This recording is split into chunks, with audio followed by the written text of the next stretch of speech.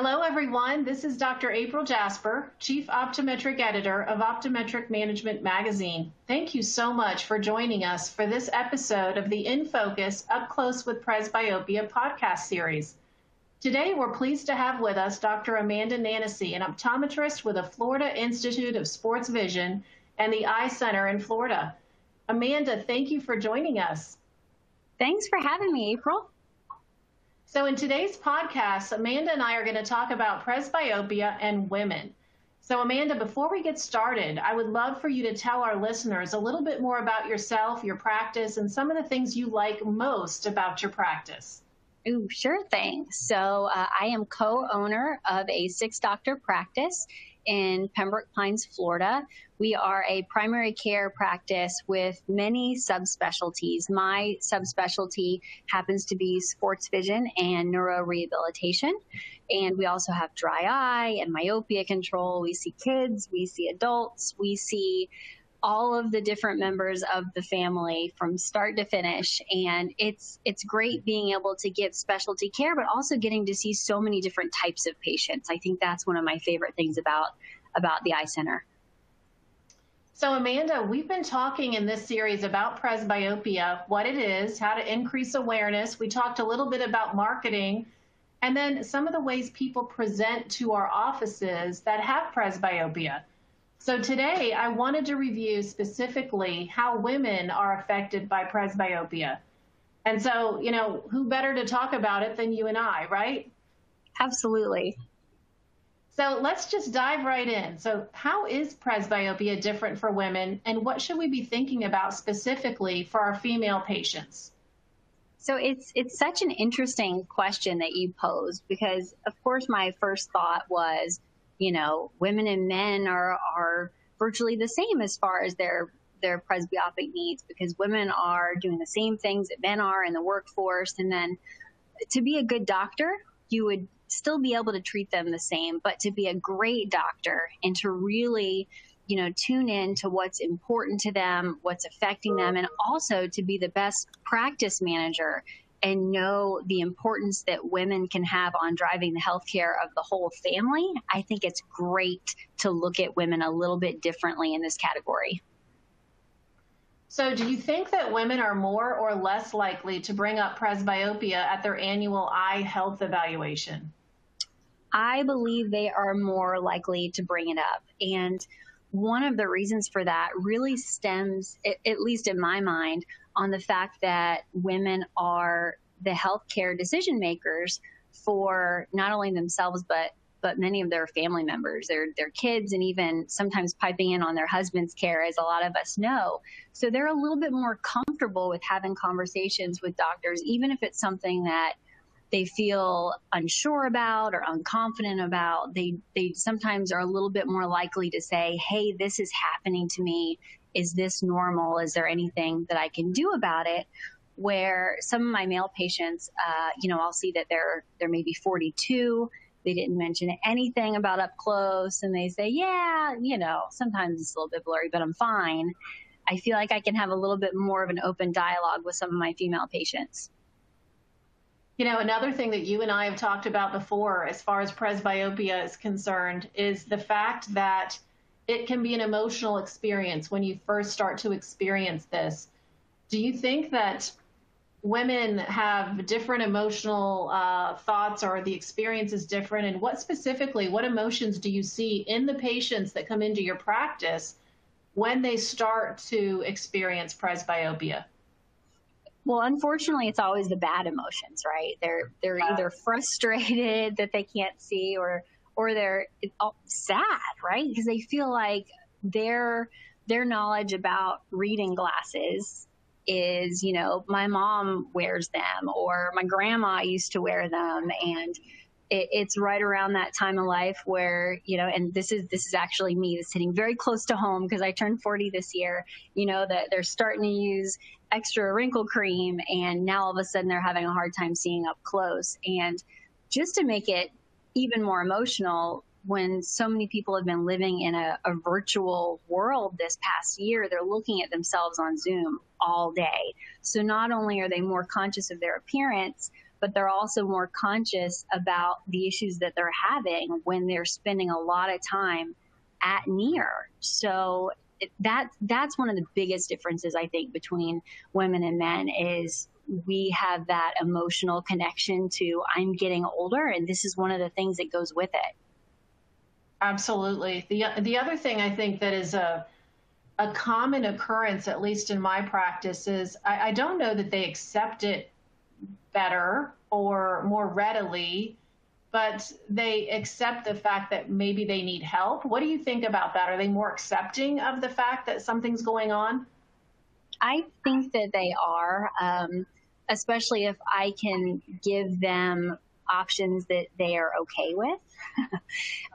If my only answer was readers, then they'd probably not be okay with it. But if I say, what if you can keep wearing your contacts, but we just put you in a different type of contact? Or what if, you can still wear your glasses that look the same and they don't have a line, they don't have a bifocal on them, but you'll be able to get through your day without feeling fatigue. And especially for early presbyopes, I like to be able to say that it's not, I know that you're not totally blurry and you don't need help yet, but wouldn't you like to have a little bit less fatigue and be a little bit more comfortable? And it's almost like training wheels for them, getting used to the idea that presbyopia is happening, but we're just going to give them a little bit of extra help in the beginning to get them used to the changes that they're going to go through with us, right?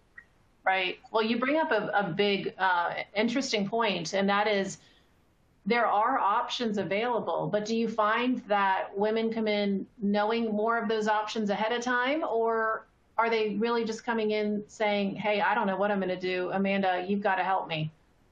It's a mixed bag. I think I have a lot of people that come in and say that they know that there's an option because their coworker or their friend or someone has had the same situation. And then other people, they come in with just the knowledge of what their relatives and their older family members have had. And I think that as optometrists, if we can get that info to them before presbyopia happens, that's really the key, because then when it does start to happen to them, they know that there are treatment options. It may mean that they visit you sooner rather than having all of those frustration and other emotions that they're going through. They'll say, oh, right, Nancy told me about this a couple years ago, and it's finally starting to happen, and they're a little bit less hesitant. And I do have patients that get in the chair and I walk in and they say, okay, it's happening. You told me it was going to happen, and it finally is. And we kind of laugh about it, and then we move forward. I love that. You're right. It does make it easier for us to communicate with our patients in upcoming years, but it makes it a little less stressful for them. It's still emotional, as you said, but at least a little bit less stressful. So, of the treatments that we have currently to offer to our patients, without getting necessarily specific about brand or anything like that, do you think that women favor one treatment option over another? And if so, what option do you see being most attractive to them, and why? Contacts are my go-to. And I'll say that if it's someone that's already been wearing contacts, it's an easy conversion because I just change the type of lens that they're in. And for those other women that maybe haven't worn contacts before and they have been in glasses, and again, they're at that place where they're trying to look more youthful, and I can give this to them as an option, it's just an added bonus. How about if I can take care of that blurry vision or that fatigue? And what if sometimes you don't have to wear your glasses? And I think that we have to remember that it doesn't have to be the permanent solution, whatever it is we come up with. Maybe they wear glasses during their work week, but then I give them multifocal contacts for going out at night. And I had it's actually a male patient in my chair this morning that was talking about the fact that when he sits at the table with his wife, he can't look at her and see his paper. And that conversation was happening when he was 55. So I'd like to think that most of my women patients would bring that up sooner, and they would be so happy to not have to wear glasses. Absolutely. And it's easier many times for us if we can have that conversation earlier because we can move them into simpler treatment options moving forward. Yeah, that's so true. Okay, so here you go. Here's another one for you, Amanda. What life experiences do you hear about really from our female patients that are the most challenging for them to deal with when experiencing presbyopia? And you talked about one that's new to us just in the last 12 months. Is that really what you're hearing the most, or are there other life experiences that seem to be the most difficult and challenging? That's the most common that I hear right now. But the thing that I always mention to patients, and it's because I have young kids myself, and again, I'm right almost at 40, and it's always the kids that come up and put things right in your face, right in front of you. Mom, look at this, and you have to pull it back.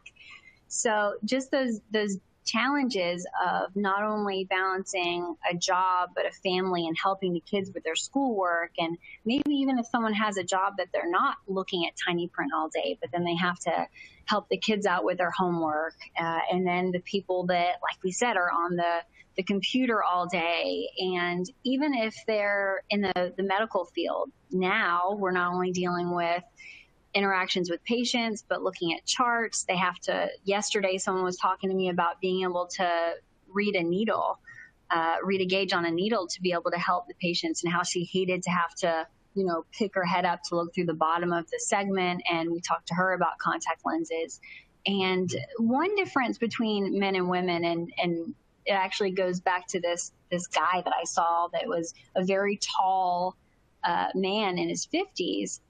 Even though you and I, April, are both taller for women, a lot of women are more petite in stature. So we have to think about the fact that when they're holding something, it may be closer to them than if a guy, has longer arms and is holding something. And I was looking for some good data to share with you today. And a lot of the studies that I found go back to 2012.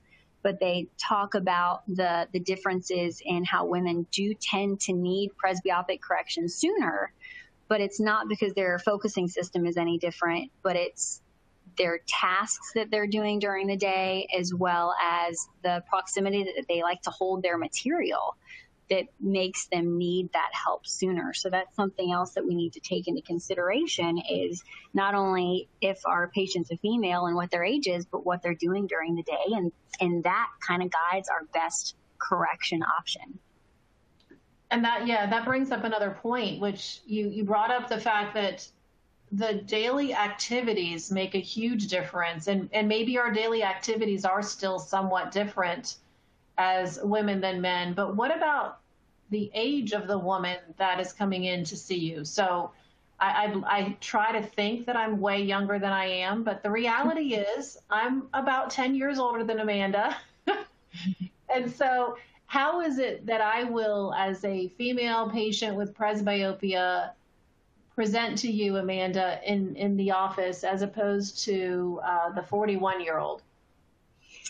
Well, I would like to think that you may expect the change a little bit more, just because we know what our family members have gone through, where it's not even the 41-year-old patient, but like the 38-year-old patients that I'm getting presbyopes that are younger and younger just because of all of the demands that their system is just really wearing down. And I think that sometimes they might be the most frustrated of everyone are the younger new presbyopes. But I think that no matter what the age of the patient, and if you put me and April standing next to each other, you would never know that I'm younger than April. And I think that that's the world that we're living in now.